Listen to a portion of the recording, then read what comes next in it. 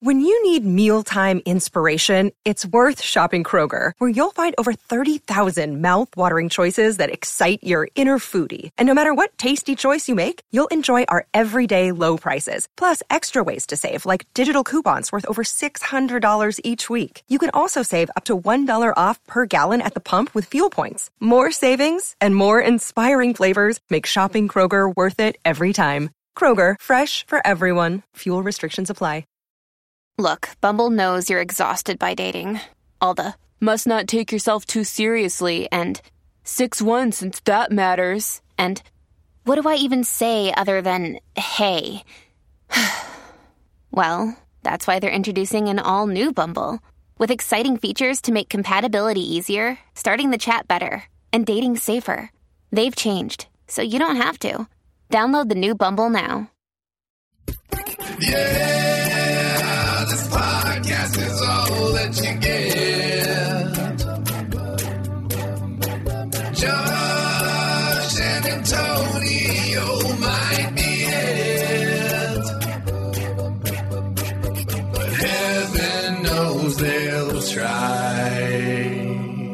A Ted Lasso podcast on post-show recaps. You better believe it. Welcome to our Ted Lasso talk. I'm Josh Wigler. I'm joined here, as always, by a man who's never going to give you up, never going to let you down, Antonio Mazzaro. I'm never going to run around and hurt. Definitely not going to do any of that stuff. No. I will desert you, as in, like, I will make desserts and I will bring them to you. Oh, nice. What are you making? I'm probably going to make some sort of gravity-defying cake. Be careful. We're just going to end up talking about the Bake-Off instead of Ted Lasso. Gravity-defying biscuits for the boss. Yeah, how about a cannon that's sitting on top of, like, fondant that's sitting on top of, like, 2 mounds of flour? I'm going to make a gravity-defying cake that is Danny Rojas kicking a soccer ball upside down, and the soccer ball at the top of the cake is the cake. And Danny Rojas will be wearing pink slippers. Yes. Oh, poor Danny Rojas. I really felt for him. As somebody who, Antonio, in the past year and a half, getting close to 2 years,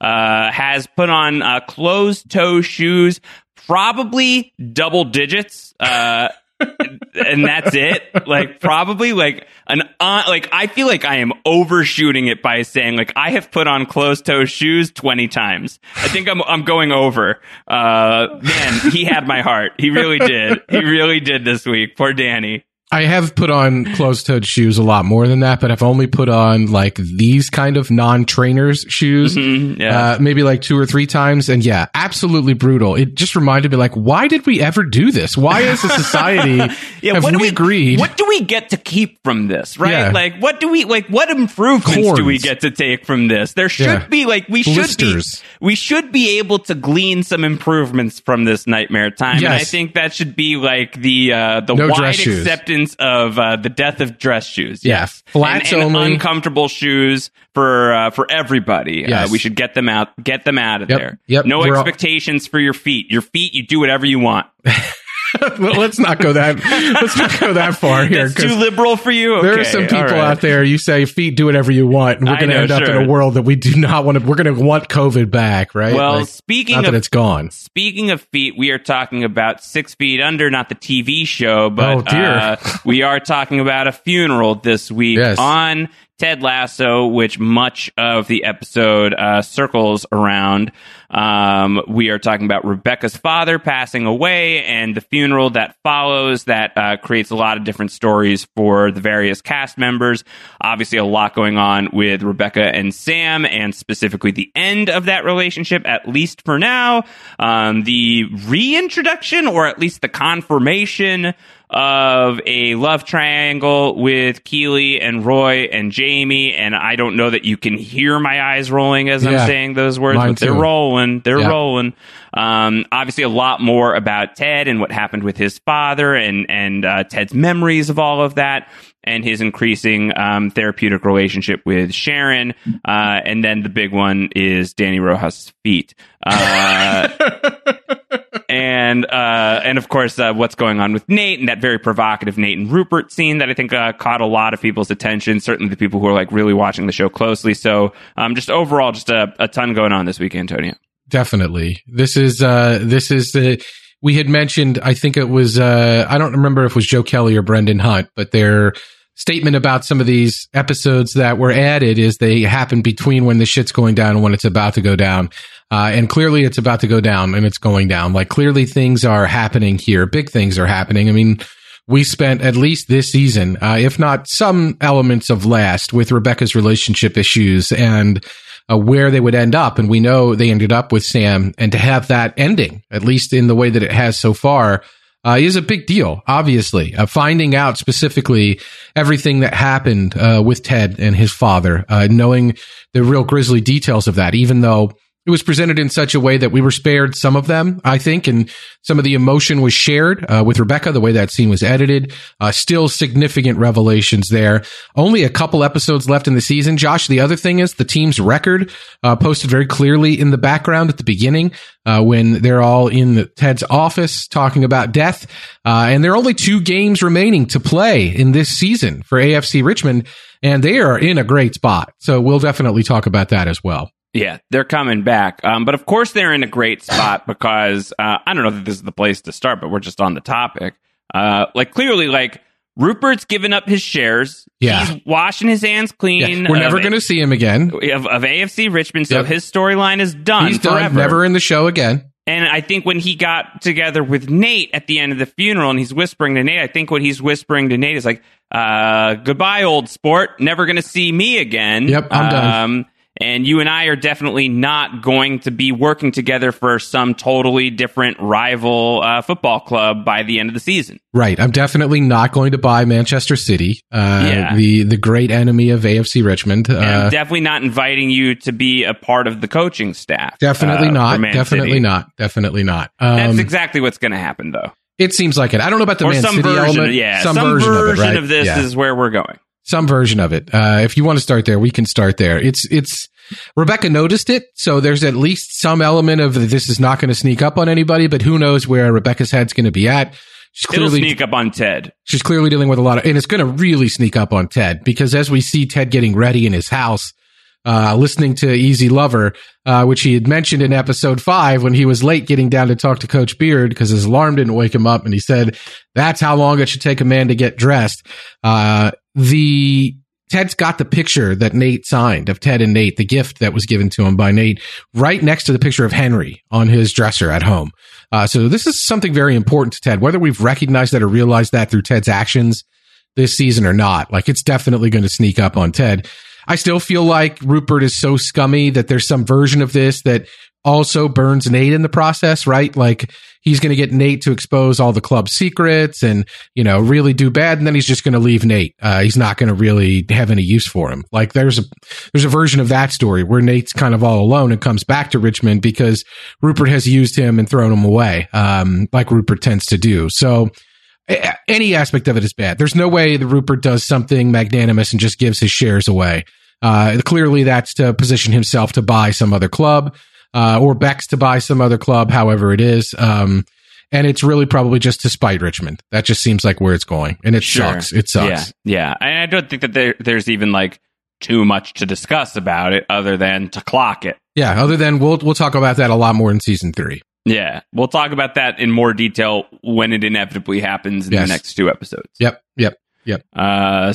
Just putting that right out there. I mean, got to start on a depressing note, right? Because this is something of a depressing episode that is attacking that stuff in Ted Lasso fashion. So I think trying to really find that that beaming light of humanity in it, allowing room for anger and sadness, but also forgiveness and self-acceptance and self-appreciation and community and all of those things that the show does so well. I think do collide at this at the funeral that the episode is sort of structured around. You said community. The team is kind of like a study group, I guess. Yes, in a sense. In a manner of speaking. Who is the Jeff Winger of Ted Lasso? Oh, who's the Jeff Winger of Ted Lasso? Yeah. This is tough. It doesn't really map, does it? No. Maybe he's some kind of obnoxious. Yeah, maybe it's Jamie Tart. And Jamie Tart is getting up to some real antics in this episode that have drawn the ire of many. I think there's an argument that Jamie Tart is Troy Yeah, that's a very good argument, actually. I'm persuaded. I don't even need to hear the argument. You're right. I think Roy Kent could be conceived as a Jeff Winger type. If you're talking just about the people who play the sport or played the sport, I think when you start to open it up, I think that Ted Lasso is clearly the dean. Yeah. I like Higgins as the dean as well. Higgins as the dean is pretty good. This is really taking this podcast into niche territory. Perhaps we should save this. Let's back off. Let me just. I'm just going to tiptoe with my bare feet. Tell you where this would go over real well, Josh, is in the post-show recaps Patreon Discord. Yeah, it would. I'm not going to bombard you with hey, it's the 1-year anniversary of the post-show recaps Patreon program on October 1st, and we're really psyched about a lot of the cool things that we're going to be doing all month long, and you should check that out at patreon.com/post-show recaps, or you should check that out at patreon.com/post-show recaps on October 1st. I'm not going to bombard you with that. Okay. I'm just going to say that, and then we'll move on. Yeah. But because of the community building podcast at Post-Show Recaps, there's definitely some shared DNA there, so we can get into that. But I don't know. Higgins is maybe too pure for community. Higgins' version of the afterlife, Josh, is worshiping at the feet of his cat. Like, how much more pure can you get? I mean, I know when we lost our cats in the last few years before we got the new guard, there was definitely am I going to see you again, little buddy? Oh my gosh. And if Pardo could talk, he'd be like, no. Pardo has the Roy Kent view. Yeah. And not because I won't be there, but because I will not be seeing you, sir. My life will have moved on without you. All cats go to heaven. All wigglers, oh my God. We don't know. We don't know where I go. Yeah, that's for sure. Yeah. No, the Cindy Crawford calls are always going to make me very, very happy on this show. That's aimed specifically at you, but it for sure is. The juxtaposition of Higgins wanting to be a cat that would basically just worship at the feet of another cat, and Nate wanting to be a tiger so he could kill people who look at him wrong. Like, those two things are pretty opposite in terms of why one would want to be a cat. But I guess everybody wants to be a cat, and that's why everybody wants to be a cat. Cool cat, at the very least. So it's a big episode, lots of different storylines. Is there one, now that we've gotten the Nate and Rupert stuff out of the way, that you really want to begin with? Do you want to do bigger picture? Like, how did the episode overall land for you, Antonio? I thought it was great. My main takeaway from the episode is that they'll win all the Emmys again. We didn't talk about this yet on this podcast. No, we didn't. We recorded it and we recorded it right before the Emmys. We did. We were in the green room. I mean, we were recording in the Emmy green room in that tiny ass, indoor, that was supposed to be outdoor tent situation. Because what we haven't disclosed is that we're just on the payroll. And we've been hired to just prop up the show. Yeah, right. Because there's all this season 2 backlash, so they need us to come out here every week and be like, the show is excellent still, and you guys are wrong. But we're doing that. We're doing that for Apple money. Yes. But no, we missed Which it. We will use to buy apples. Yeah, green apples. Yes. But we missed this. We finished recording and then shipped out the podcast, and then the podcast is in production at that point, in post-production at that point. We're like, oh yeah, shit, the Emmys. So congratulations to everybody on Ted Lasso for the most part. Jason Sudeikis, Hannah Waddingham, Brett Goldstein. The writing, I think, the writing went to Hacks, actually, if I'm not mistaken. But a lot of Emmy love for Ted Lasso for season 1. And so you think that this is the episode for you that solidifies that Ted Lasso season 2 is going to receive an equal amount of Emmy love? Definitely for the acting performances of Hannah Waddingham and Jason Sudeikis. I think this is the episode they would submit, I would assume. I mean, I don't know, but it's a tour de force in terms of the acting levels for both of them. The central scene that links their stories together. And I don't know about you, but I did read that scene as them suggesting at a minimum that both of their traumas date back to a Friday the 13th. I'm not sure, because of the way the scene was intercut, that it was exactly the same year, but Rebecca starts the story by talking about it was Friday the 13th, and Ted says it as well and said they were going to have a Jason movie marathon. So that's what you do on Friday the 13th. So it's definitely at least the same date, whether or not it's the same year. They have this connection, and they were divorced on the same date as well. Not the same year again, but the same date. She's doing the anniversary of her divorce when he's filing his divorce papers. This is the thing. They are inextricably linked in a lot of these ways, and ways that they don't always necessarily even realize. And so for that reason, and for the reason of the way that it sort of shared their pain, I really liked the way that this episode intercut their drama in the main moment. But I know that that's a divisive moment of the episode. How did you feel about the intercutting of the stories of Rebecca finding her father cheating and Ted finding his father deceased? There are ways in which I think I would prefer those conversations to be done separately from each other, because I think they're obviously such foundational moments for each character, and we've at least been waiting 2 weeks to learn more about what happened with Ted, and get to that moment of him saying to Sharon, one of my favorite lines of the episode, of like, I'll tell you anything, I'll tell you everything, I'll tell you anything you want. When they're about to sit down, he's like, I'm ready to do this whole thing. Because she said she hated tea. It played so funny to me when he said that for that reason. Yes, it's like, now I know I can trust you. Yes. Is really, really good. So I wish that there are ways in which I wish that we had just gotten that straight. That we had just gotten it totally straight. And for Rebecca as well. There's obviously like a big crux for her as a character. It was obviously, I think, probably pretty foundational for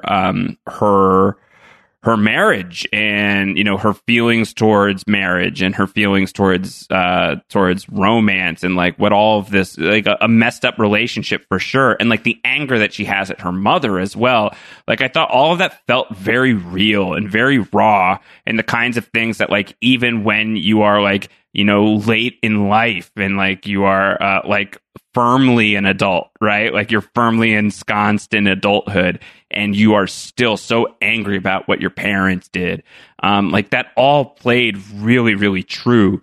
And I would have loved that stuff to have played separately for the characters specifically. But I also think that you bring up a really good point in the ways in which, like, those events may share some like actual like connectivity of like a Friday the 13th, and these like horrible discoveries that happen for these two people who like really should not, and frankly would not know each other if not for their pain. If not for their pain, these two never would have met. Exactly. If not for these things that happened to them and happened in their lives, they never would have ever found each other, because Ted, goes all in on like making sure that nobody never stops believing in themselves, making sure that nobody ever quits. No quitting.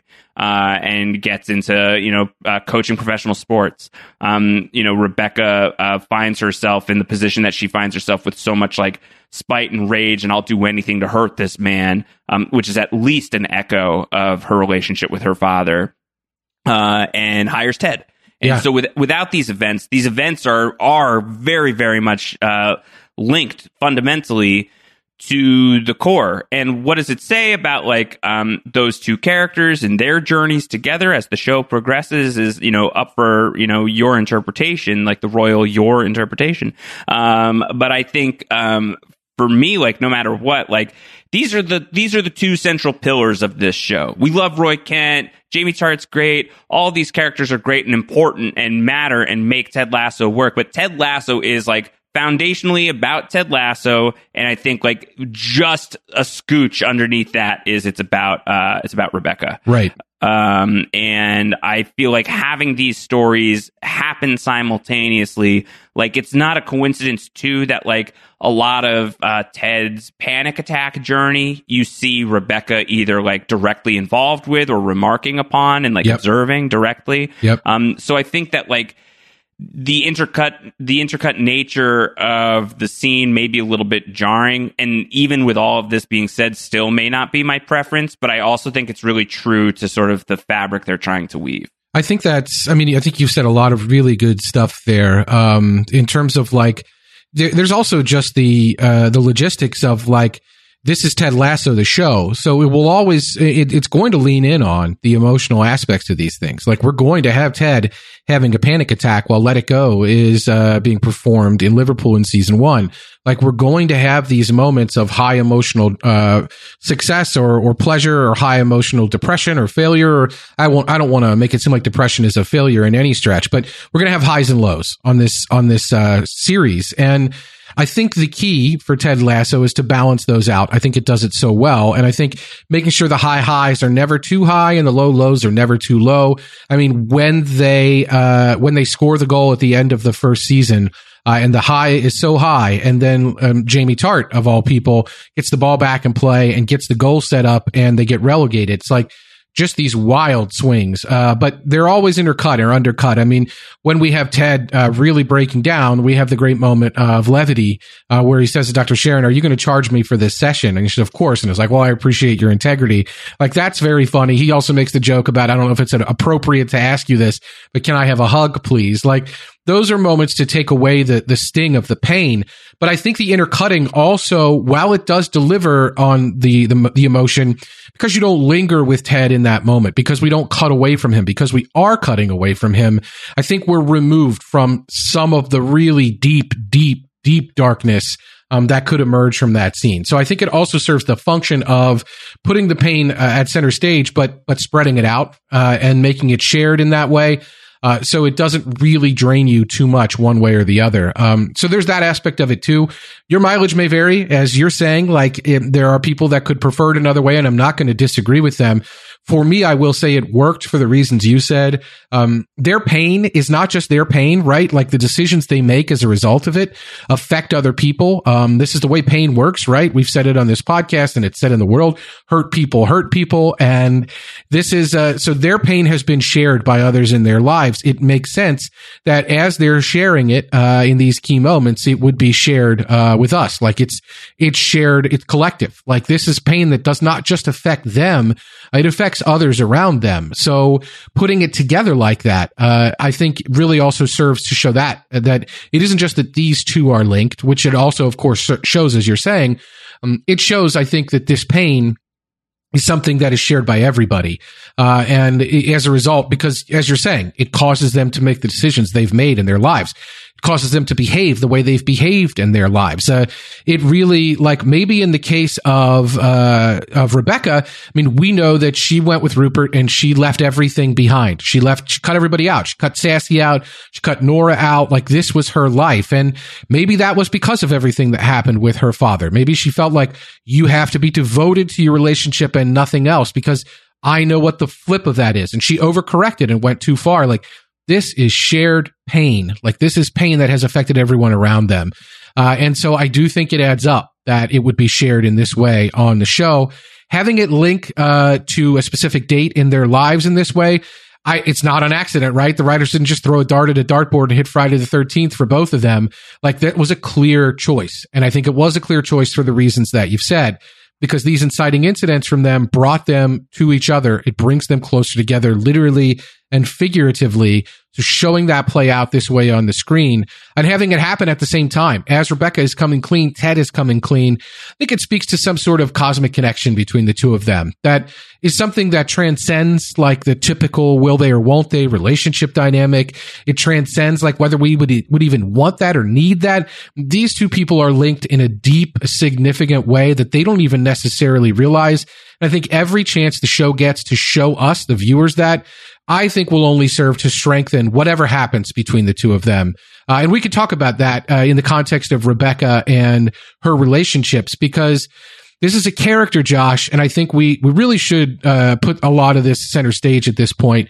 Ted Lasso season 2 has done a lot of great things, but one of the things that I think people have rightly pointed some criticism at, and a lot of the criticism has been completely ill-timed, stupid, I would say just stupid and unfair, but I think it's exceptionally fair to say Rebecca, the character, this is a character who, for better or worse, in the context of the show, most of what has happened with her has been about her romantic relationships. Yeah, basically all season long. All season long, and a lot of what happened in season 1. And so putting that, if that's what you've got with Rebecca, I think it's exceptionally important that we mark this Ted relationship with Rebecca as something separate and apart from that. Like we talked earlier in this season, do we need it to happen? Do we not need it to happen? I don't even care about that. What I care about is how deeply these two are bonded and why.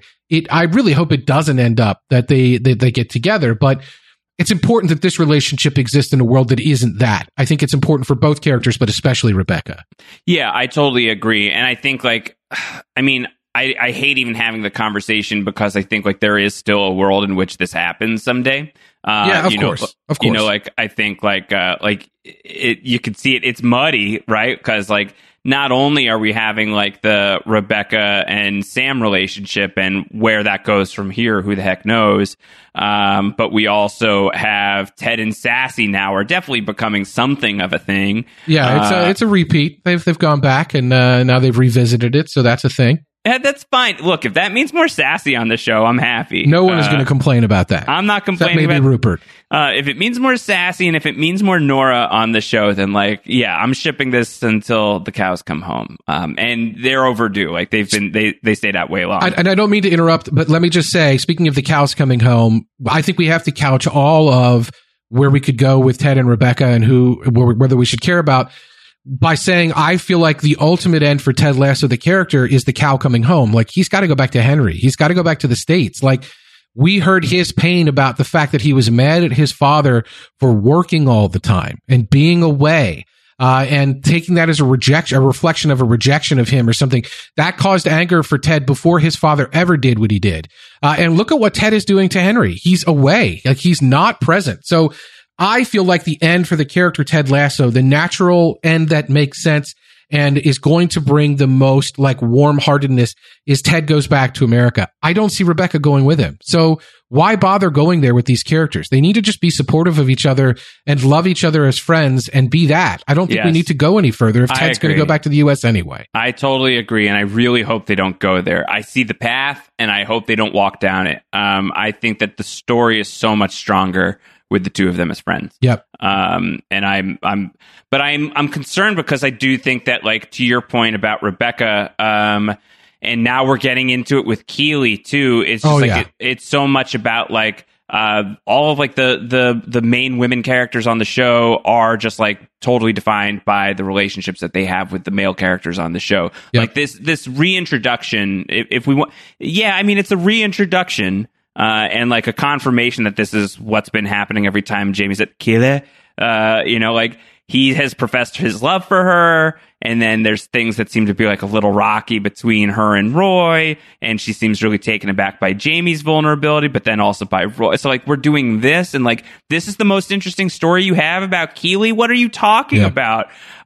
This stuff really bothers me, and I'm concerned that the show is not going to be able to write Rebecca as a character without romantically tying her to Ted at some point. You know what I mean? I'm nervous about that. I know what you mean, and I think the nerves are very well founded for the reasons that you said. They're rooted in reality. Her entire storyline this season has been about I'm looking for love, and you're totally right that last season her entire storyline is about I'm looking for revenge against the person who I loved. Yep. And that worked as the catalyst for the show, but was there not a different direction to go in season 2? Or at least add some stuff too, so that it's not just entirely about that. I will say some of this, and I think it's both for Rebecca and Keeley. Obviously it all is a clear choice by the people that are writing the show. But I think some of it is a clear choice that they made not to focus on the nitty gritty, kind of maybe boring, a little bit obtuse or just out there business aspects of running a club in the championship, as I've talked about on the podcast throughout. We have not seen the aspects of what happens to clubs when they're relegated financially. We have not seen the hits. We have not seen the parachute payments, or talked about how the English football pyramid or the football association is set up to try to help those clubs, but what happens to those clubs when it goes down. We've not seen any of that. But it had in the small ways that we have, right? Where it comes to Banter as a sponsor, or where it comes to Dubai Air as a sponsor, or Rebecca being the OG boss ass bitch. that is not Rebecca doing anything romantically. It's Rebecca standing up to the patriarchy or to the good old boys club that run all this shit, putting her fist in the air and saying, no way, I'm standing up. And she's not doing it because she loves Sam in that moment. She's not doing it because she loves Ted. She's not even doing it because she hates Rupert, really. Like, she's doing it because she's a BAB. And that's a story about Rebecca being an executive, being the person in charge, running shit and saying, I don't care about the consequences of this.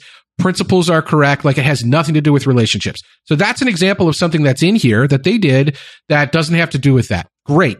Like, had we really delved into the business aspects of it all, we could have had a lot more story for Keeley. But Keeley's constantly popping up, talking about this sponsorship opportunity or this Nespresso machine or this particular thing or that or the other.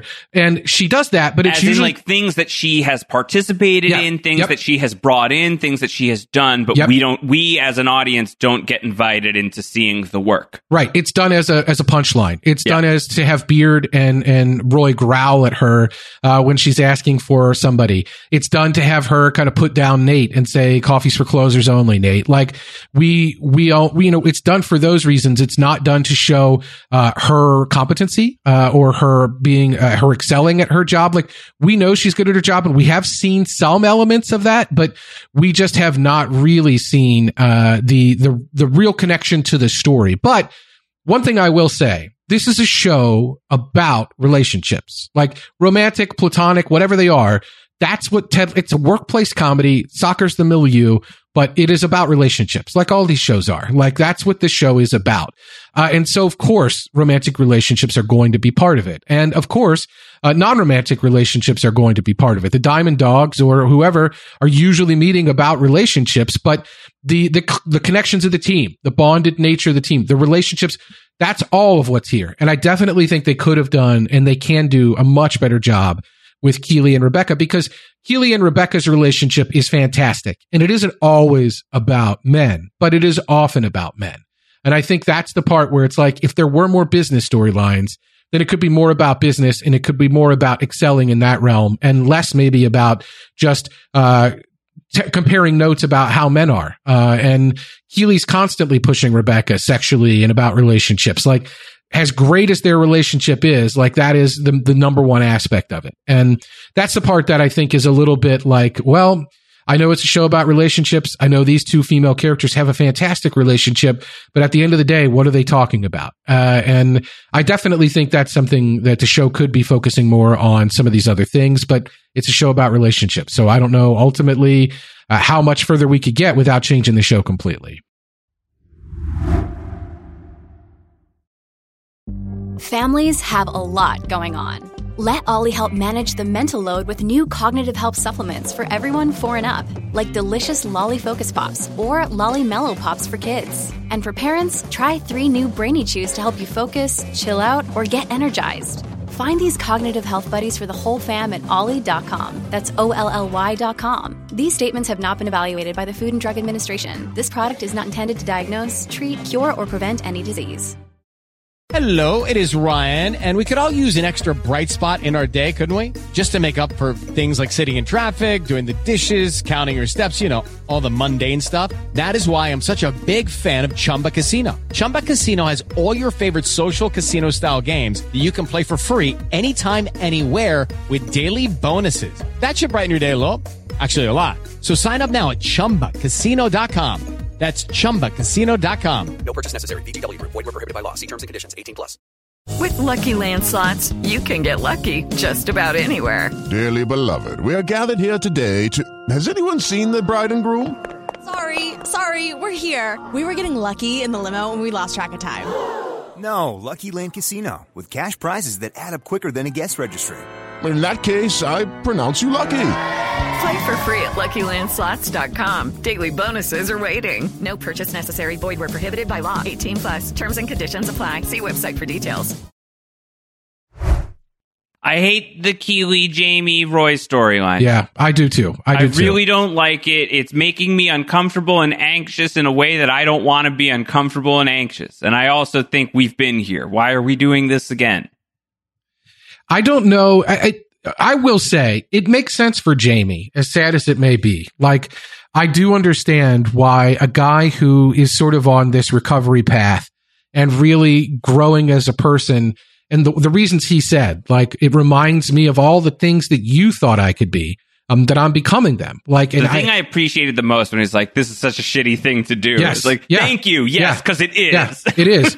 And Andrew Lincoln never had that on a sign in Love Actually, but it's the same shit, right? Yeah, like, he should have written in one of those post boards, like, this is such I want to start this off by saying this is an extremely shitty thing to do. Yes, exactly. And at least acknowledge it. At least acknowledge it. At least acknowledge it. And so that is growth for Jamie. And I understand. I mean, He's coming from a place of vulnerability, which we know is a big trigger for Keeley. And it is something that Keeley always finds very powerful for Roy and in others. That vulnerability is really freaking her out right now.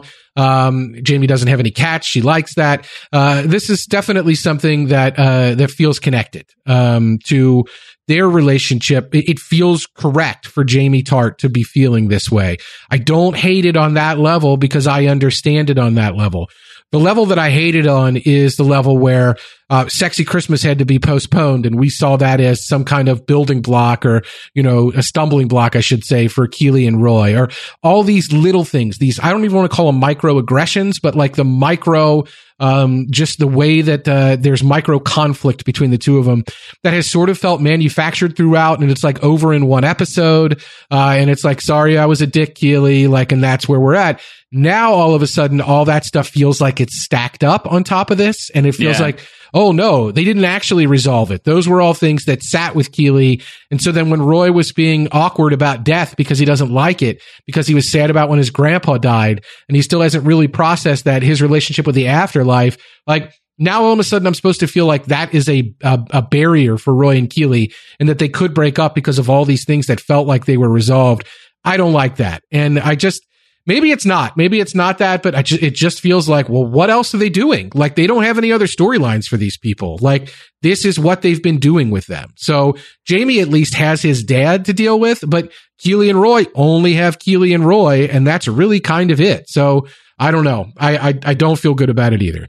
Nervous about where it's going. I'll also say that, like, I think, like, there's certainly, like, directions where, like, and the show has zigged where I thought it was going to zag so many times that I'm just like, I'm still just open for the ride, and like, I won't like make like a final, like, this is how I totally feel about it ruling until season 2 at least is over. Yeah. But I'll say that, like, what you just pointed out, like, this is why, like, I'm like team Sudeikis. Like, you've got 3 seasons of story in mind, call it, you know, like, that sounds right to me. Like, if we're already, like, you know, recircling the drain to a certain degree on some of these storylines, like, then, like, maybe there's like reason for that, because there is like a tight arc in mind as it like specifically pertains to like these people and their relationships with each other, and that could be great. Like, that could work out in like a really, really nicely written, emotionally powerful way. But if like the other thing is that like Ted Lasso will go on forever, and here we are in season 2 already getting back into the Roy and Jamie and Keeley love triangle, like, yikes. Yeah. Do you know what I mean? Like, I think like that story energy, like, just like like gotta pull over and fuel back up, you know, gas stations just on the left. It really does make sense for me for Jamie, though. Like, it does, and I hear that too, for sure. The Keeley and Roy stuff does not feel like it has landed for the reasons that I said, but the Jamie stuff, it makes sense as part of what he's going through. But maybe, like you said, hopefully the zig and the zag and, you know, all of that, hopefully that means that Keeley and Roy, I mean, I feel like my energy in that moment was like, oh shit, Roy is going to propose at this fucking funeral. Like, why is this going to happen? Like, this is a lot. But Roy Kent, like, is a sick person, though. Like, Roy Kent is a psycho. Eating that apple like ways, a psycho. Yes, exactly. Read the room, guy. Like, you can feel how you want to feel about death, but clearly Keeley's not picking up on what you're putting down. You got that signal boosted up the wazoo. You had all 4 bars on your 5G blaring morning when you were back at the house and she made it clear she did not like what you were talking about as it pertains to death and funerals. And then you show up at the funeral with, what was that, a Red Delicious apple? Yeah. So let's put a pin in that, you sick person. Yeah, he stopped by Delicious Orchards on the way. All the choices in the world, and that's where you're going. Get that scoop, that's straight off the craft services table from the Ted Lasso production. And then you show up eating on that and saying it was the fruit of a dead tree, that you're eating somebody to death taste. Like, you sicko. Yeah. So, yeah, Roy Kent, I love you, man, but that was some messed up stuff. It was a little gallows humor. A little gallowsy. A little too gallowsy. And like, honestly, on one level, like everything else that went down at that funeral, with talking about all the various and sundry relationships, or all the vicar telling people to keep their voices down, whatever it is. Funny. Like, like it wasn't exactly the most demure, reserved, quiet, like deferential celebration, if you will. It was not a stiff upper lip moment. Like, everybody was getting into the sacramental and having a good time. So Roy making some gallows humor jokes didn't necessarily not fit with the way that everyone else was behaving in the moment, but it certainly was not reading the room in Rhea Keeley. And, she left that scene saying, like, I'm upset. She left the scene at the house. That's saying, what I'm saying. I'm upset. And then Roy said, well, I'm sad. And then this is how he responded to it. That's him trying to laugh away the sadness. That's him joking through the pain. And, I don't know where Keeley's at. Like, clearly Jamie's vulnerability and him throwing her all that at her feet, and then her basically turning around and having Roy do a similar thing but different. It's rough, man. Like, that is so rough. That is so rough to have that have happened the way it did. But obviously setting up the finale. Hopefully it's just, Roy and Keeley get engaged, or Roy and Keeley are on good terms and nothing happens. But I don't know. It also didn't feel like a piece with where we left Roy and Jamie, with the big hug after James Tart did what he did before Beard went on his odyssey. It felt like there was maybe not a lot of build or carry over from that. Jamie didn't really address that, except to say he was sorry about doing it. But it's definitely a thing. It's definitely a thing that we're going to have to deal with for the next 2 episodes at least, Josh. Yeah, we'll watch it. So Rebecca and Sam are no longer together. We see them as a couple in this episode, potentially for the last time. Who knows? It is like the look at how happy they are, and now they are not together by the end of it. He's too wonderful. He only gets more wonderful was a cute line. What do you think about the fact that this relationship, just like flash in the pan, is done? And what do you think this is saying about the show moving forward? Is this Rebecca being like, yeah, I can't be attached to all this stuff anymore? No, I mean, it was Rebecca saying, you're too wonderful, which is the worst reason to not want to do this relationship. I understand it's a good, vulnerable character reason. It makes sense on some level, on the level where Rebecca gives the Amy Mann speech at the beginning of this season to John Wingsnight, and basically says, I deserve exposing myself to someone, and not in a literal way, in an emotional way, exposing myself to someone, knowing that I could get hurt, but deserving someone wonderful. You can't think about where this ends without thinking about where this season began for Rebecca, which is another way of us saying, yes, this whole season has been about her relationships. So, but I think it is inextricably linked to her epiphany there in that moment. This feels like a different epiphany. Her epiphany is that she's too scared of that pain, and she needs to figure out why, and she needs to process why that the Sam stuff is making her jittery, because it feels too good. And maybe it's not too good. Maybe it's just that it is good, but it feels too good because, when you're in a desert, an oasis looks like all the water you'll ever need. So maybe it's just that she was in so need of being treated well that when she got treated well, she looked past a lot of the other things about this relationship that were being smokescreened ultimately by how wonderful Sam is. And some of that stuff I think would have made sense to talk about here. The stuff that we talked about in the past when it's come up, but we have not really leaned in on the level of discomfort or the level of grossness or the level of inappropriateness, the power dynamics between Rebecca and Sam. Yeah, she's really at the top put on of the center club. Stage. He's an employee. Yep. And if if the roles were reversed and Sam Obisanya was the director of AFC Richmond or the owner, and AFC Richmond were a ladies club, and this is what was happening, this is not a positive thing. This is a disgusting thing. This is a gross thing. So why is it not that the power is the power, and the power dynamics, I mean, it normalizes them, right? And it normalizes them in a way where it's like, oh yeah, this is cool. This is good. Like, it's okay if both people are into it. Like, it's still not okay. And Rebecca didn't talk about any of that. I still like to believe that the wonderfulness of Sam was covering up the fact that she should have not ignored all of those caution signs, that she should not have blown through the stoplights, that the fact that she was desperate for a wonderful, kind, human connection with someone, and she formed that with Sam on banter, was enough for her to let her guard down and say, this is all I should pursue, when in reality, there's so many reasons not to. That is something Rebecca should ponder. Like, that is something like, why did I look past all of these things that were my natural instincts? Because in the moment when they match, her natural instinct is like, absolutely not. This is wrong. Yes. I've been, what's the word? I've been like turning you out, essentially. I've been grooming you. I've been grooming you. Yeah. What she said. Yeah. Not turning you out. That's a different thing.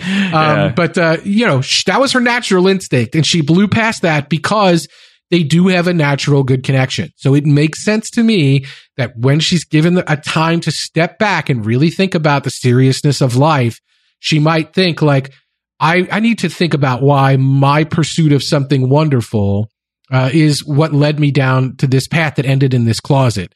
Like, I need to think about why that is the case. And is it because I'm worried about getting hurt? Is it because those are all aspects of this, but there's a lot here that I haven't processed. So I need to take a step back and process it. In my world, Josh, when she does that, this cannot continue, even though I like these characters so much. And I feel so bad for Sam. And I don't have a good solution for him, frankly. Like, this is going to hurt. It's going to hurt. It's going to hurt, but Sam Obisanya is a champion. And I feel good about his ability to like maturely and like emotionally intelligently handle a breakup and like, have a good life. Like, I feel like, too.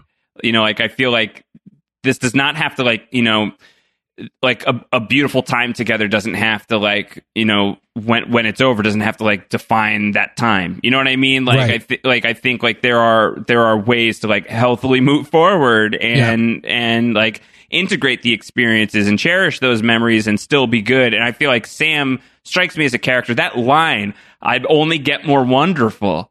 It like really speaks to that vibe to me of like, he's going to be okay. I'm going to be good no matter what. And I'm actually only going to get better. So, I hope it's a little bit bravado because we see Rebecca's mom say, I saw him walking out of the closet looking pretty upset. Yeah, he's going to be bummed. He's going to be bummed. And I know it's a sitcom at the end of the day, even though it's turning into a 1 hour show with these 42-minute episodes. But I think this one was even longer. But, in the sitcom world, the way that Sam gets better is he gets another relationship. And I don't need that. Don't want it. We're probably guilty of it too. I'm guilty of it with regard to Miss Bowen. Like, I want to see Phoebe's teacher on the show more.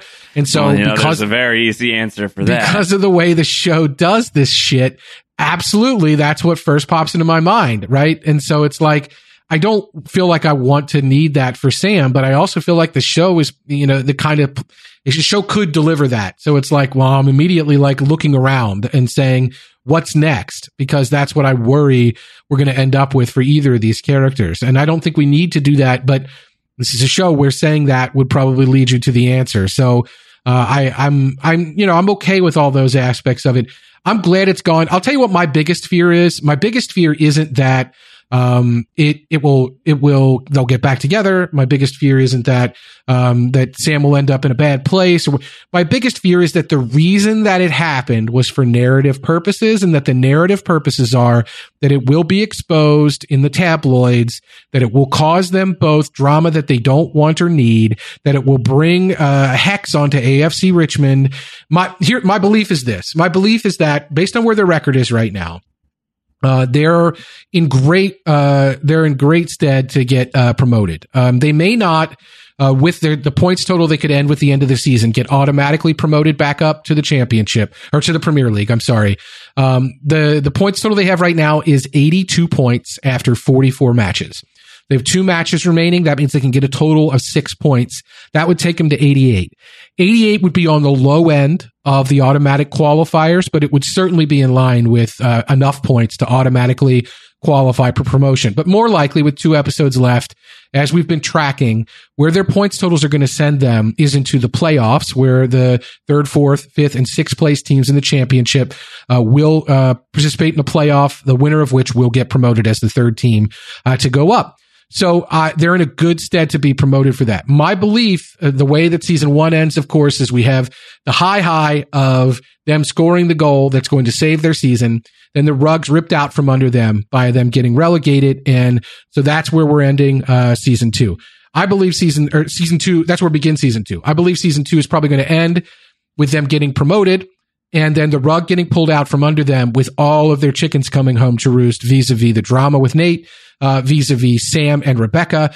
All of this stuff is the stuff that's going to be the dark end of the season. Like, even though we can take the club's football fortunes and put them in a good spot, the way to take the air out of that success is this failure. And I worry that the Rebecca and Sam stuff happened backwards, that it was something that they wanted to add to the drama of the end of the season. And so this is why it happened. That's my biggest concern, is that it will come out in that way, in a negative way. And that's where it will get exposed. I mean, obviously the show, as you said, they zig when we think they're going to zag. So I'm not saying that I believe this will happen. That's my greatest concern, though. My great concern is that that's where this is headed. They will win, but the way that you end the season on a mixed note, which Ted Lasso has proved that they can do, is you win with what cost? You win with consequences, and the consequences and cost will probably be something involving Nate and Nate exposing all this stuff. So far, the Sam and Rebecca stuff is quiet, but it feels like it's going to get out. I just don't know how. Yeah. I mean, we've talked about like the tabloid angles. And Rupert has so many connections at those tabloids, like if Rupert has some grand plan in play. I was going to say, is he planning some sort of like Benjamin Linus masterstroke type? I always have a plan exactly. thing. Yes, exactly. Like, is there something going on there? Get out your gas masks, everybody. I had this as you were talking, I had like I was struck by a vision of the future, of a possible future. Oh, I like this. Tell me more, Desmond. Is there like a world where like Rebecca has to step down, but Rupert's already gone, and could like the next like evolution of Ted Lasso going into season 3 be like Ted owning the club or something like that, like Rebecca passing it? Like, does she pass her shares on to somebody else? Like, do we see like a reshuffling of the deck in that way of like, fish out of water, like now really like, big fish, bigger pond, type deal? I don't know. Something like that. It's just sort of like the images that flashed. AFC Higgins. Yeah, AFC I mean, look, Higgsman. yes, that's what I really want. Like this whole show to end with Higgins in the power seat is probably where it ought to be. He should be on the Iron Throne. Earl Grey is replaced by Cindy Crawford. Earl Greyhound. Sorry, not Earl Grey. That's a different thing. That's a hot paper bag water. That's the garbage water. Yes, exactly. That's pigeon sweat. That Jean-Luc loves so much. I don't know. There is a world where Rebecca does feel like maybe she steps aside for the good of the team. I mean, there are 2 episodes left. That's plenty of real estate for a lot of this stuff to happen. It's been said it's the Empire Strikes Back season. The monologue from Ted in the Rom Communism statement earlier in this season in episode 5 again was him basically saying like the dark forest is in the middle, but everything will work out in the end. I promise you that. Like, it does feel like the show has told us, like, yeah, there's gonna be some darkness here, but it will be fine. And we've gone through some of the darkness, but I think there's too much with Nate. I mean, Nate is literally Nate the Gray now, both in suit and in hair. So it just feels like we're going to get like a different version of the guy. I will say my interpretation of the scene with Nate and Rupert, not to move on from the Rebecca and Sam of it all, we can definitely reconnect it. I don't know how much there is to go. My, if you want to say anything feel free. But my interpretation of that was, if you look at the way Nick Mohammed plays the scene, he is surprised that Rupert is talking to him at all. Yeah. And he walks away looking like a man who just got complimented by Rupert Mannion. Like that is, he's like impressed with himself. So that wasn't, I think that was probably the first real interaction between the two of them. But it does feel like Rupert, is probably recognizing that, Nate can be plucked, and whether that's plucked and used, or whether that's plucked and used for his football mind, or whether it's plucked and used for, a weapon against the team, just indirectly. I don't know, but it felt like their first meeting, and it felt like, Rupert was really just paying him a compliment and saying like that, that FA Cup match. I know that was you. That was brilliant, mate. You're the only football brain around this team. That could be what he said, and that was it. But that's the beginning of something, not the end of it. I think that's right. I think that is for sure correct. I think as far as Rebecca goes, like the big thing to discuss that we have not yet discussed is the Rickroll. Yeah, like Ted Lasso just fully Rickrolling everyone repeatedly, and Rick Astley just being a huge part of Ted Lasso. Apparently a massive Ted Lasso fan. Like he tweeted what is, I just think, the most wholesome, cute, kind, nice video of how sweetly impressed he was by that song. He said, that's what he refers to it as, that song. Like that's just another song for Rick Astley, or how he would like us to believe. But the fact is that he was so impressed by the fact that was there, and he felt so moved by it. And Hannah Waddingham DM'd him afterwards. Lord knows what went down in those DMs. But Rick Astley, a big fan of the fact that the Never Gonna Give You Up was on there. And obviously making jokes about the fact that people have long thought that Rick Astley was black, the people that aren't familiar with the video. For some people, this was a wake-up call that Rick Astley himself is British. Like that was a thing that people don't realize. So I just think a really, yet again, the show taking music and putting it center stage. But how do you feel, Josh, about the singing of it in the church? I know in the moment that felt like maybe a little gilding the lily to you with regard to having Hannah Waddingham singing yet again on the show. I'm realizing that did I wake up on the wrong side of the bed? I liked this episode of Ted Lasso. Was it my favorite episode of Ted Lasso? No, definitely not. But I really enjoyed a lot of it. But here I am just being like, I don't like this. I don't like that either. That thing over there didn't like that. And I'll just be the grouch today. Like, it felt like it was in here because they know Hannah Waddingham can sing and they want to give Hannah Waddingham more like singing scenes. And like, it was the same thing for Christmas, but it's Christmas and it's low stakes and that's fine. But like this like big emotional moment that just turns into the Rickroll, and then everybody in the church singing the Rickroll. Like, I must just be like this, like in like this monster cynic mode. I don't know, Antonio, but it didn't do it for me. I recognize and want to give voice to the fact that I am in of a smallest sliver percentage wise of people who probably feel that way. But I didn't love it.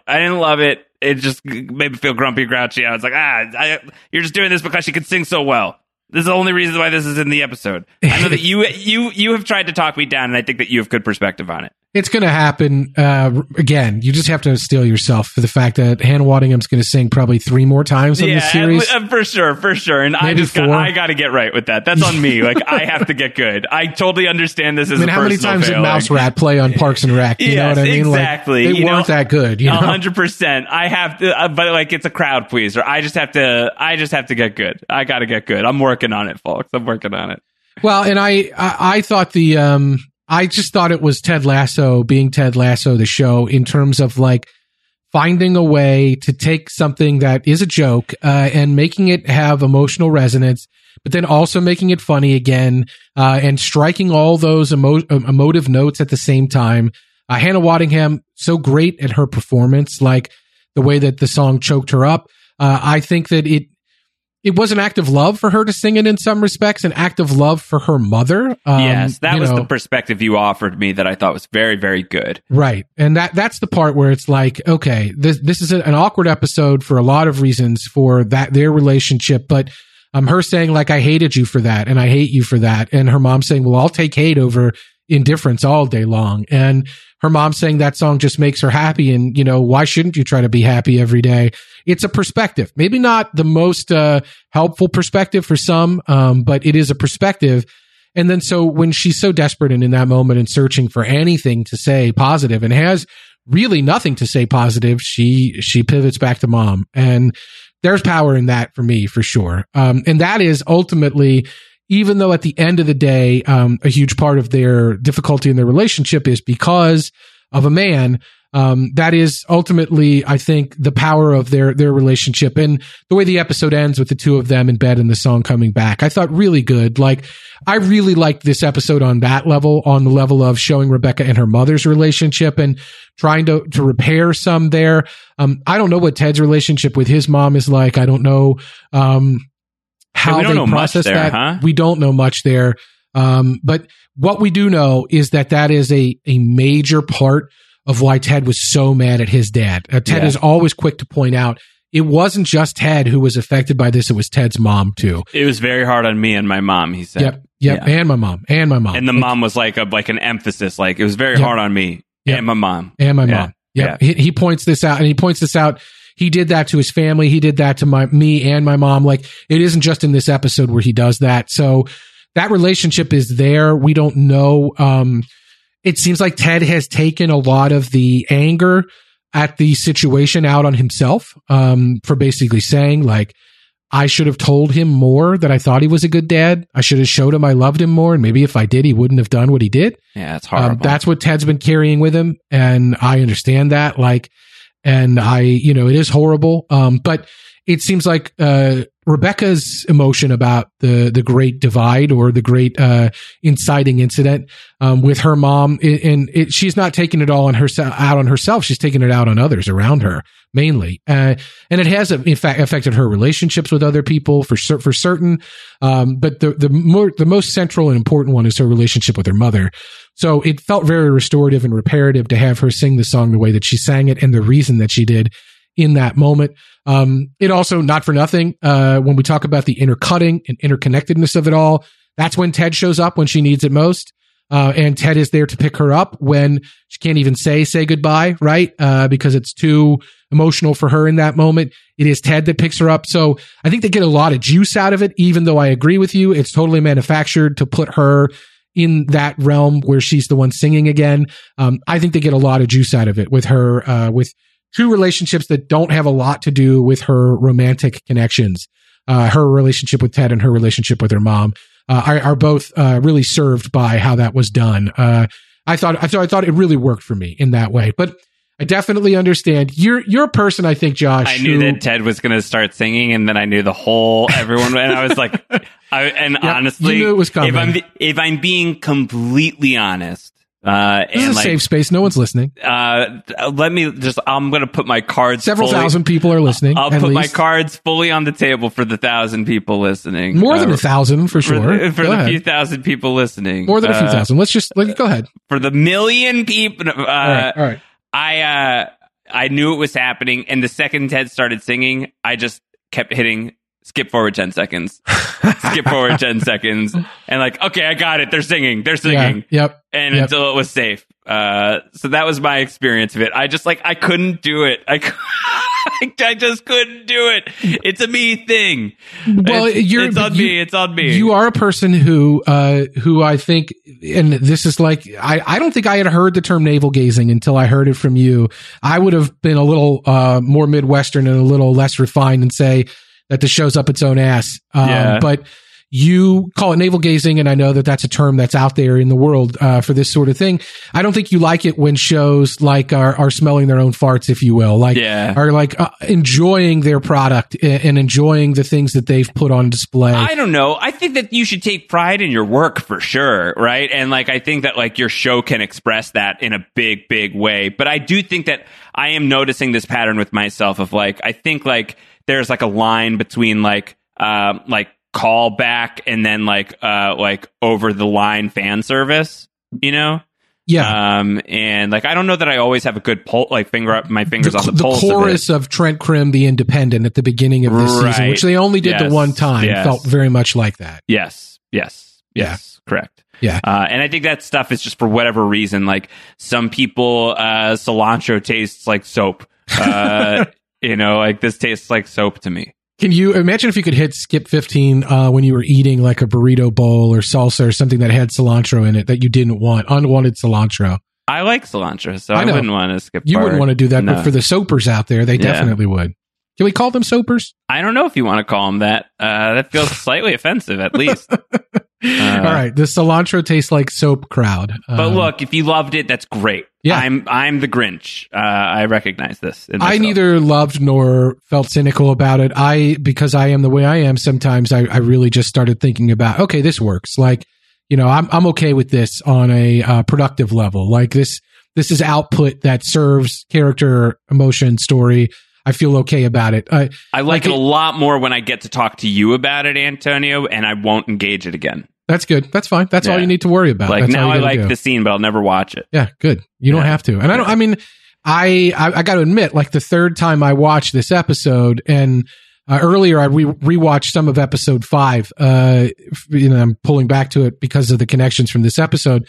I skipped through a lot. I'm just like, you know what? I don't need to see this scene at this point. Like, I'm good. Like, I don't really need to see this particular moment of this episode. I don't think it added much. It was just there for comedy. Like, it's fine. It is whatever it is. So I don't have a problem with that at all. Like, that's ultimately what this scene was. Like, it was a great performance by Hannah Waddingham. It was a chance for her to sing again. It was a moment for Ted to support her in the moment when she needed it most. And it was a moment of community, which the show is all about, community building moment. So, there it was, and that it was done, and it was buried like a fruit tree, and we don't have to think about it again. There were some other things though in this episode. We talked about how much we love Sassy, but how about Sassy's dressing down of Rupert? Marvelous, incredible.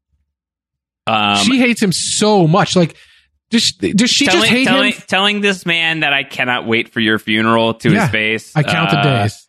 Just absolutely wild. And like, what is he doing? Like, why is he even bothering trying to approach her? Like, this is a no-fly zone, brother.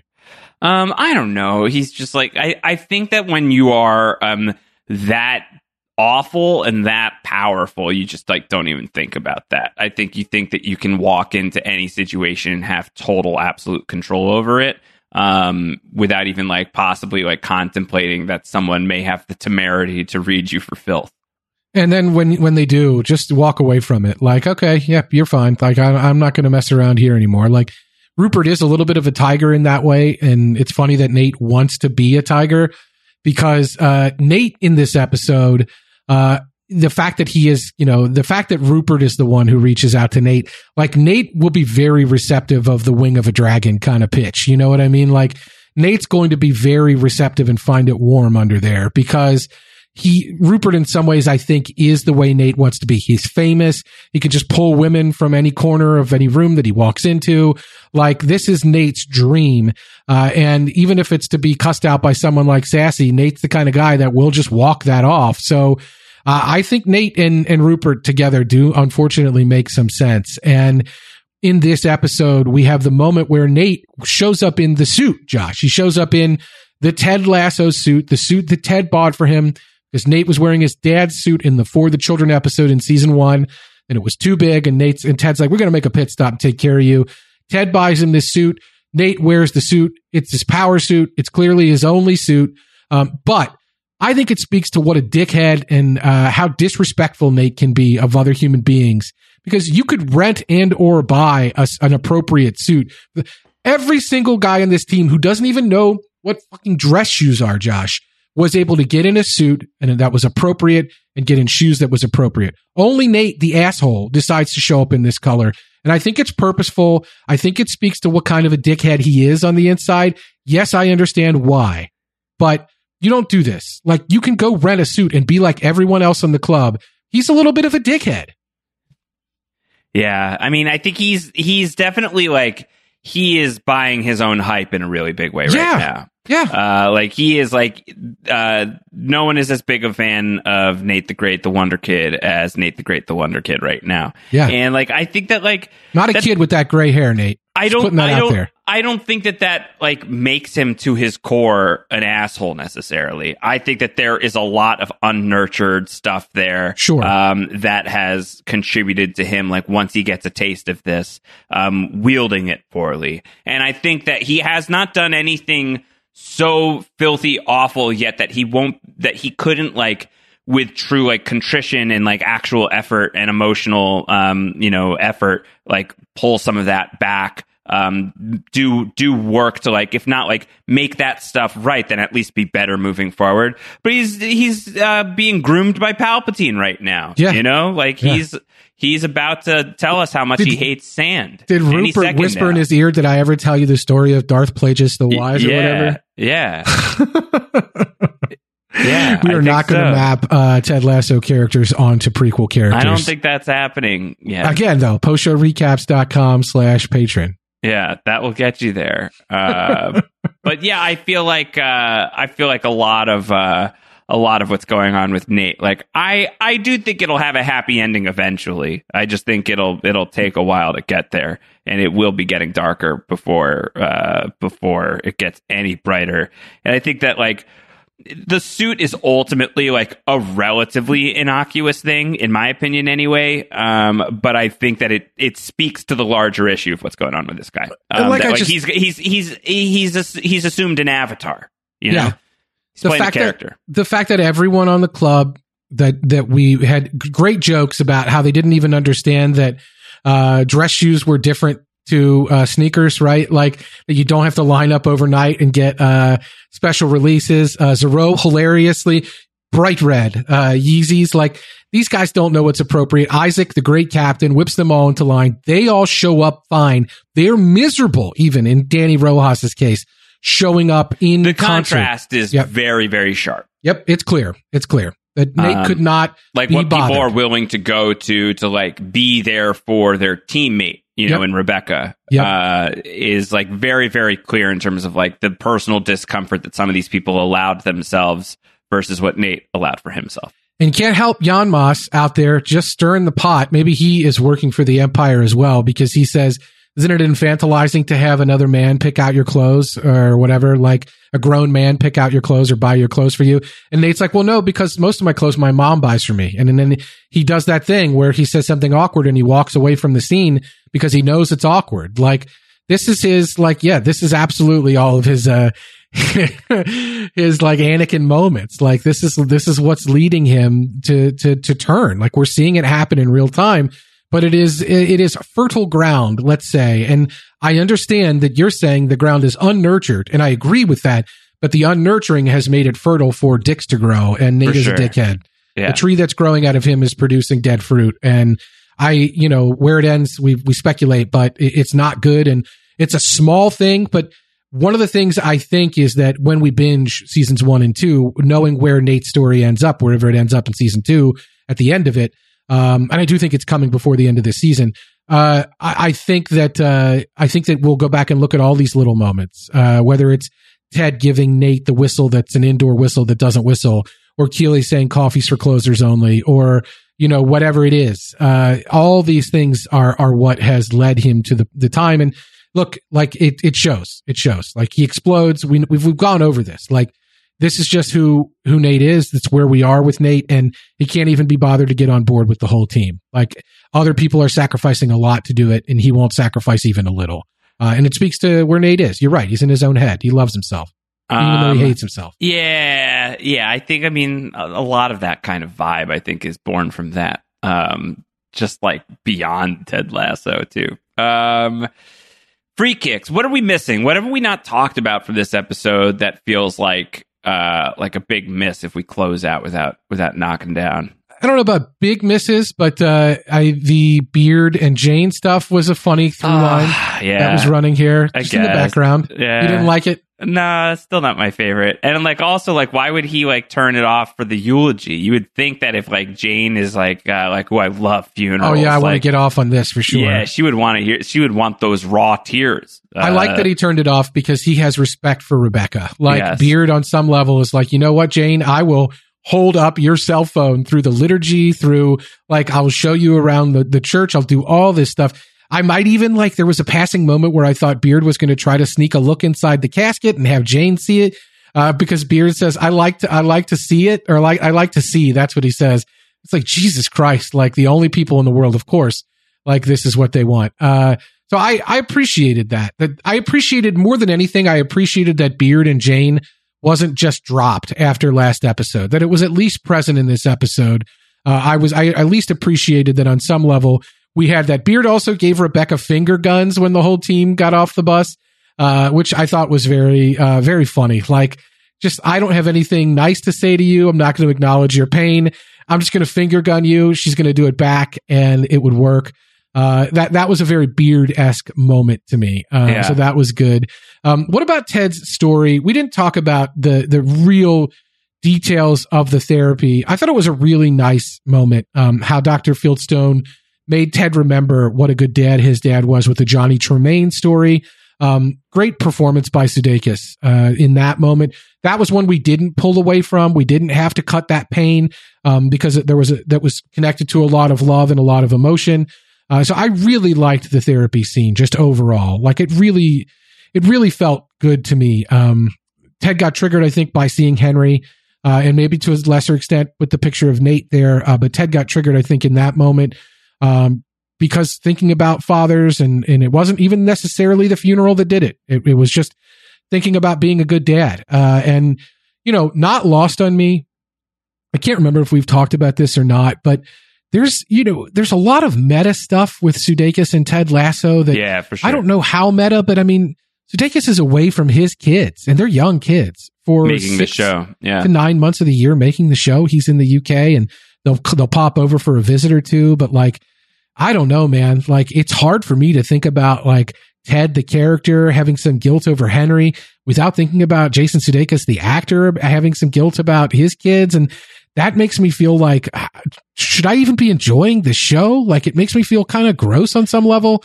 I don't know. That's really difficult for me to process, but I thought they did a great job of getting I think to that. In terms of that stuff, I think there's speculate however much you need to for your interpretation, but there's, for me, certainly there's a certain level of I'm just not personally good to go there in a huge way.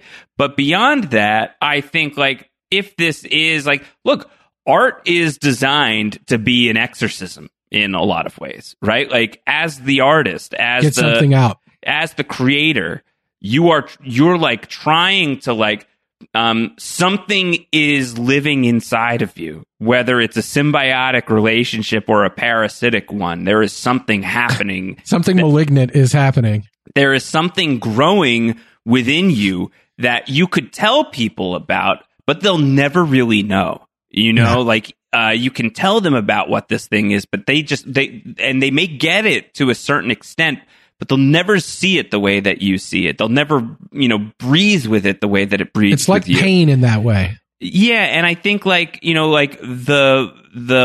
exercise of art is about to some extent unburdening yourself, and then if that comes out in a way that hits people and sinks in with people in the way that it has sunk in with you, even a sliver of that feeling, the way that you feel it internally. I think that is art working. And I think that is the creative process. And whether it's you see what's happening with Ted Lasso and you map that onto Jason Sudeikis' life, or you see what's happening with Ted Lasso and now you're mapping it onto your own, that is art in motion. I'm not uncomfortable with what are the parallels between this and Sudeikis' life necessarily, insofar as I'm at peace with it as it functions as a piece of art. That is the purpose of this journey. I understand that, and I think that's exceptionally eloquent, and it's a great way to put it. But I want to point out that part of why I'm uncomfortable about that, and I guess as long as Jason Sudeikis feels like Jason Sudeikis has control of this situation, then we're in good shape.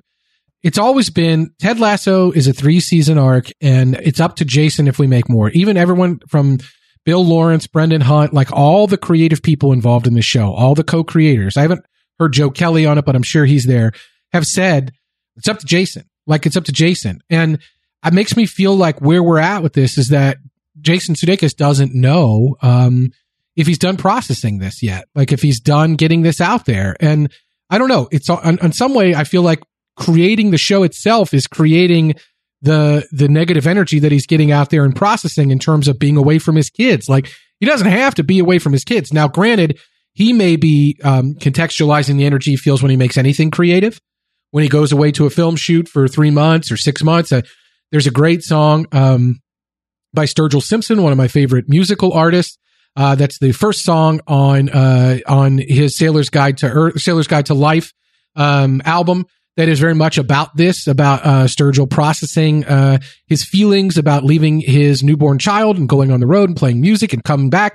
And every time he's come back, the kid's bigger, he's grown, and it's like it really breaks his heart. Like, how is he doing this? And it's like, but I have to go out here and play this music. I got to get it out. I got to share this with people. I got to provide for you. And I'm sure that's where Jason Sudeikis as a creative person is feeling. But I don't want him to feel pressured to make more of this show just because it does so much for so many. It says a lot to me that we haven't said yet that Ted Lasso is definitely ending after season 3. More like, well, that was the plan, but we're not sure if that's what's going to happen. So it feels like he's still very much in the middle of all that. And I feel like because he's in the middle of it, I can feel his probably pain and confusion and vulnerability and all these things a little bit more as a result. And that's why it feels a little bit trickier for me in those moments to see it. And the whole Enterprise is just emotionally, it hits me. I mean, one of the things that I think resonated the most with me, maybe about any piece of creative media that we've done or talked about in a long time, but especially in this one, is where Ted says, like, part of the reason why the stuff that happened with his dad, and he wished that he would have told him, Ted says, I'm never going to let anybody get by me without understanding that they might be hurting inside because life is hard. Life is really hard. Yeah. And like, to me, that is like a mantra of compassion, and one that is like so specific in terms of understanding compassion and empathy, which are like my guiding principles when I'm at my best. And why they matter so much to me, and why I love the David Foster Wallace, This Is Water, like, which is also very much about that, about choosing a compassionate or empathetic life. Like, this is Ted's choice. And so my empathy makes it hard for me to shut down and when it comes to Jason Sudeikis' role in creating the show. Like, every moment I enjoy Ted Lasso, every moment we spend talking about watching Ted Lasso's pain and how great Jason Sudeikis was at capturing it, I cannot I cannot unlink from feeling that Jason Sudeikis is going through some shit right now, man. And like, some of that's him wearing the sweatshirt and giving the speech at the Golden Globes. And some of it's knowing that this is a very painful time in his life with his relationship ending. Like, character and actor are life and art are imitating each other repeatedly back and forth. So it just feels a lot more loaded for me. And this episode really drew that out in a way that maybe some of the other ones don't. That Ted talking about, feeling like his dad was working all the time and his dad feeling some type of way, and his dad doing what he did. It's like all these things are really wrapped up in Jason Sudeikis. And it's like, yes, I completely agree with you. Am I blanking? Did they say what his dad did? Shot himself. Ted heard bang. No, sorry. I don't mean it like that. I mean, occupationally. Do we know anything about his work? We don't know. We don't know. He was a soccer coach who moved to England. That's all we know. Yeah. No, I'm just kidding. No, we don't know. We don't know. And, not for nothing, we don't know. He said he was a good dad, but we also don't know the ways in which he wasn't, besides what ultimately happened, other than he was working with his friends all the time. But as I said, they were at the bar every Sunday all day long, from the time he was like a young kid till the time he was 16. And it sounds like his mom was working, so I don't know what his dad was doing, but it doesn't sound like his dad was the healthiest person either, regardless of that. So I don't know. I don't know where that's at, but it's hard for me. That part is hard for me for sure. And that's the part where it's like, when I think about it, it just is, it gets me in a different headspace in terms of thinking about why people make things and what they sacrifice to make them for us. And especially in these times where they're going through all the COVID protocols and they're living their lives a very particular way in order to produce these things for us. And it's like, I'm reminded, Josh, of the Bo Burnham track from Inside that I know you love so much, about making some content. Like, it's like, I don't want Jason Sudeikis to feel like he has to make this for us. I love what you said about art being the exercise, like of creating it and getting this thing out there and sharing your pain or sharing your power or whatever it is. But I think it's like you got to get it. Like the only way to get out from under it is to like offload it onto someone else, almost, right? Yeah. Offload it onto all of us by making us care about Ted Lasso. Yeah, and Ted leaving his family behind and all of that. So, but it's an invitation too. Like I think it's like. I think that there's power, and I think that there is healing in like, I'm in pain, this is what I'm going through, or like I'm thinking about this and I want you to know I'm thinking about it. Like I think like there is like a line between oversharing and sharing. I don't feel like the show has overshared in that regard. No, I think the show has definitely not. My concern is like the real life realities of the show are, whether the show shares them or not, are not something that I'm like ignorant to. So the show doesn't even need to share them for the show sharing what it does to hit me the way that it does. And, like I said, all power to Jason Sudeikis. Like he has been awarded and rewarded for his art, for sharing this in the way that he has. He will continue to be. I firmly believe that. So, that's a thing. Like, that's a thing. Somebody said, I don't remember where I saw this, so I apologize if it was somebody that I could credit and have just forgotten. But somebody said, like, is Ted Lasso really just a thing where we all collectively need therapy so bad and we're all going through therapy at the same time? Like, there's some of that happening for sure. Yeah. For sure. Everybody needs a Dr. Sharon is my fervent belief. Yeah, everybody needs a Ted Lasso too. Everybody needs a Ted Lasso. Who believes in you? Like you need to find that because they're out there for sure. No doubt about it. Yeah, I mean, obviously, it's a very meaty episode of a meaty show that I think is going to give you a lot to think about. And I think, like, having I think this episode be like one of the ones that gets you thinking a little bit about the external as well as like the in-universe stuff makes sense to me. Another way I want to hit really, really quickly before we leave that is right in line with that. That is meta to the point of difficult to take in when you really start to think about it. The last song of the episode, the needle drop that takes our credits out, is I Remember by the artist Molly Drake. Molly Drake may not be as well known to some people as her son, Nick Drake. Nick Drake, whose work has popped up, I think, probably most prominently to most people pop culturally in Wes Anderson films, but he has this haunting, emotional voice, and it's made all the more haunting and emotional by learning that he took his own life. That was the end for his pain, and getting his art out there and getting his, the exercise of that. You couldn't help but feel the pain in it and understand the emotion in it. That was the power of Nick Drake's work. Molly Drake is his mother, and this song I Remember, is just inextricably linked in my mind to Nick Drake, and knowing that the artist gives of themselves, sometimes to a point where they can't give anymore. And so it's in a meta way, very connected to this discussion. The fact that the end song of this episode is I Remember by Molly Drake. You just cannot unlink that from what you know about Nick Drake and what you know about his work and what you know about Molly Drake, who herself was obviously a poet, a musician, all the things that she did and created in her life.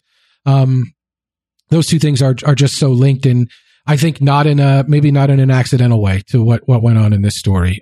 So just really good. And then I guess to take it away from to take the darkness out of this a moment, we probably the most clever joke in the whole episode, maybe in the whole season, was when Rebecca is talking to Sam about why he's so wonderful and all the ways that he's helped her.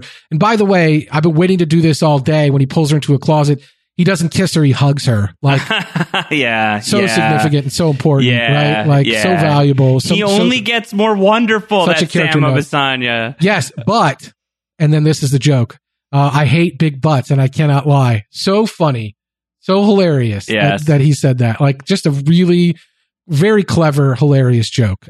So I did not want to let the podcast end. I also do want to just like take a minute to like shout out, like, in terms of like the way that these characters support each other on the show, and like the way that this show always tries, I feel like more often than not anyway, leaning into like the ultimate landing points or like people supporting people, is that like rather than, because like a lesser show does the arc where like Nora discovers that Rebecca is sleeping with her childhood crush. Yes. And she's bitter about it and jealous. And instead, Nora's just like, boss ass bitch. Yes. It was really great. I completely agree with you. And I think very valid for people to be concerned that would happen. But Nora is Sassy's daughter, Josh. Like, even though she can't climb up the beanstalk and get into the second story window as easily as her mom. So funny. She is Sassy's daughter. Yeah. So at the end of the day, like, she is Sassy's daughter. That's all I can really say about that. Yeah, 100%. All right. One final thing I want to note, when Beard was the wingman, when Sassy walks over to Ted at the wake, and Beard walks away with this older guy and says, me and Bill were just going to go over here to talk about 1966. Beard did not just pick a random year. 1966, the year that England won the World Cup and hosted the World Cup. The last time I think they won a final of any international championship since 1966. This summer, they lost to my beloved Italian national team, but the 1966 World Cup lives on in England lore, and that is for sure what Beard wanted to talk about with that guy. Was the do you think under the guise that he was a professor from Oxford still? I did not hear the accent, the pitch perfect Irish accent. Yeah. Then where would I be? Sad and alone. I didn't hear the accent, so no, not under that guise. Yeah. But, other than that, yes. I miss 1966 World Cup. I miss that guys too. I hope we meet the professor again. Yeah, me as well. Can you believe there's 2 episodes left in season 2? I can on some level. I can believe it. But on the other hand, 2 episodes left of the podcast. We'll do more, hopefully beyond the 2. Yeah, for sure. No, we're going to do the next 2. We will at least do a wrap-up show as far as what's next for the podcast.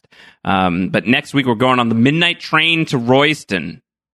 Midnight Train to Royston. Yeah. That's the name of the episode. I'll tell you what, Apple has like very little chill. Maybe they'll learn about this. They have so little chill about like showing you stuff about the next episode. Like when you log into Apple TV, if you've watched the last episode, what you see is not like an image of the show. Sometimes you'll just see the next episode, like the teaser, like the big picture and like the little description. And so like if you try to get unspoiled on even that, you're going to have a hard time because it's very clear what this is about. And I don't know how much you want to get into what the description said, but that's the next episode. I don't know it. I don't want to know. So I think this is a good warning of just like, be careful.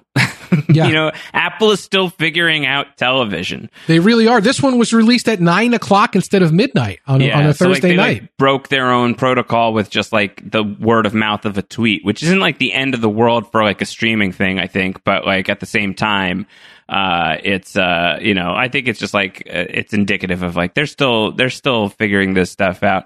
I'll say I did you check out any Foundation, the Isaac Asimov show based on the books? Nope. It's up on Apple TV Plus. I checked out the first 2 that they posted.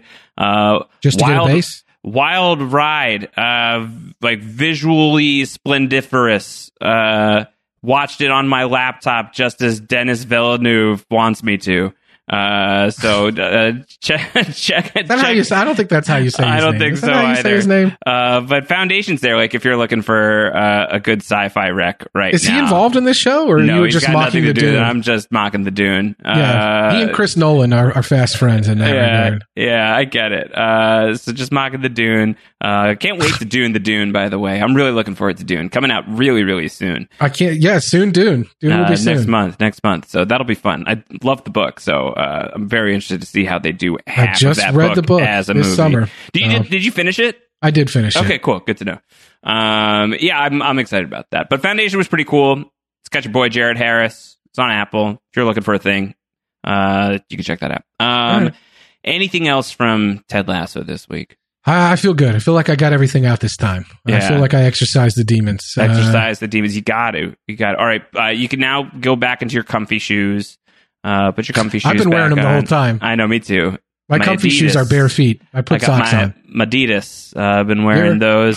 Adidas slides. Are they slides? They're my slides. I got some Adidas slides too. I got my slides on. They're very cushy. They have like a very cushy vibe. Well, I got the kind that feels like you're stepping on a bed of nails. Oh, that's probably worse. I don't know than what I have. 6 of 1. I guess that's true. Follow this guy at AC Mazzaro on Twitter. How many Z's? How many R's? The amount of episodes left in the season of Ted Lasso and the amount of episodes we podcasted about for this episode. For today. So that is going to be 2 and 1. I'm Matt Round Howard. Join us in the Discord, Post Show Recaps Patreon program, celebrating its first birthday on October 1st. 1 year of the Post Show Recaps Patreon program. We want you to come hang out with us and celebrate. It's going to be a great month of fun and games. Let me just say, I'm going to interrupt you by saying, I know you don't love like shilling all this stuff. I hate it. I think I really do. This does not. I mean, I have to do it though. I want to make clear that I benefit nothing financially from the amount of patrons of Post Show Recaps one way or the other. I think everybody, if you've enjoyed Post Show Recaps as a non-patron for a year, for any period of time, one-time birthday gift. Give Josh a $10 sub. Get in the Discord. Poke around. See what you feel. See if you like it. Just as a one-time thing to celebrate and as a thank you to Josh for all the hard work he's done, for everything they've done over the years. Look, you don't have to do anything more than 1 month. You can just do the $10. See if you like it. Poke around in the Discord. Check out some of the stuff that's in there. Message me about why you hate my Dungeons and Dragons character. Whatever it is, like just hop in there as a thank you to Josh. That's my pitch for the Post Show Recaps patron birthday celebration, is just to get in there, meet Wario. Just give it 1 month. If you don't, if you can't afford it beyond that, I understand that completely. We've all been there in our lives at various times, and I have no disrespect I don't want to shame anybody to feel like they got to give their last $10 up to Post Show. Please do not do that. 100%. Please do not do that. No world in which you should do that. Absolutely if you're in that position and you really would like to and you can't afford it, DM me on Twitter. I got you. Oh my God, yeah. Antonio, what are you doing? I'm not going to do thousands, but for the first 10 people, if they want to get in, I'll do it. If they really cannot afford it, no shame in it. You don't have to out yourself to anybody other than me. But I mean, other than that, like I think people should just give you a thank you. I know I would if I were in that seat and I were not connected. It's just, I feel like it's a compassionate, it's a kind gesture. It's a decent thing to do. That's what I'm not trying to shame anybody, but I would urge people to check in, just to check in and say, we're out here. We like what you're doing and we're going to check out later, but we're checking in for now. We're checking in for now. Just a quick, it's like the we'll see you on the 2-year anniversary. Like don't take it as hate if people bounce out. No, I think that's great. I'm not a $10 patron of anything. Yeah. And I respect the people that are, man. I really do. But I think the Discord is a special place, and I think people are getting a lot of value out of it. I'm really enjoying it. So I think it's worth popping in there just once, take a look, see what you think. So I would encourage people to do that. That's really kind of you. The thing I've been saying has been, just give me the chance to disappoint you.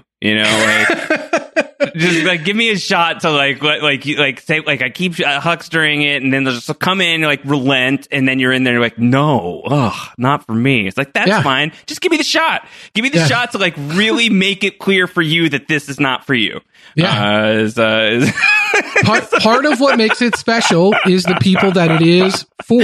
Yeah, for sure. I just think that I'm strongly of the belief, because I know what the listener numbers are. I know what the engagement numbers are like. I know people that enjoy this stuff that we don't see in there. I strongly believe there are people that it is for.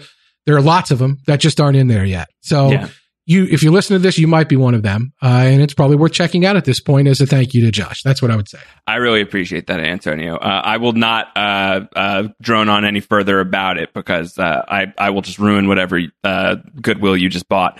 Patreon.com/Post Show Recaps is the link. It's patreon.com/Post Show Recaps. We're going to be taking that midnight train to Royston in just a week from now, as we get into so closing the book on, we love to say this, the anti-penultimate episode of Ted Lasso season 2 is now in the mirror. The anti-pen. Yeah, we are done with that anti-pen.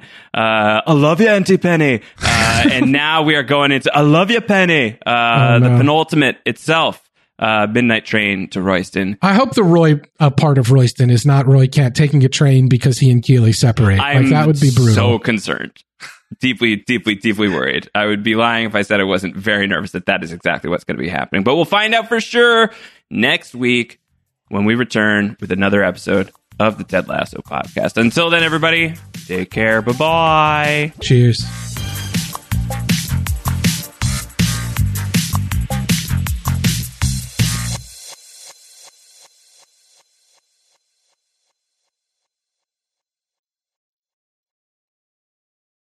Lucky Land Casino, asking people, what's the weirdest place you've gotten lucky? Lucky? In line at the deli, I guess? Aha, in my dentist's office.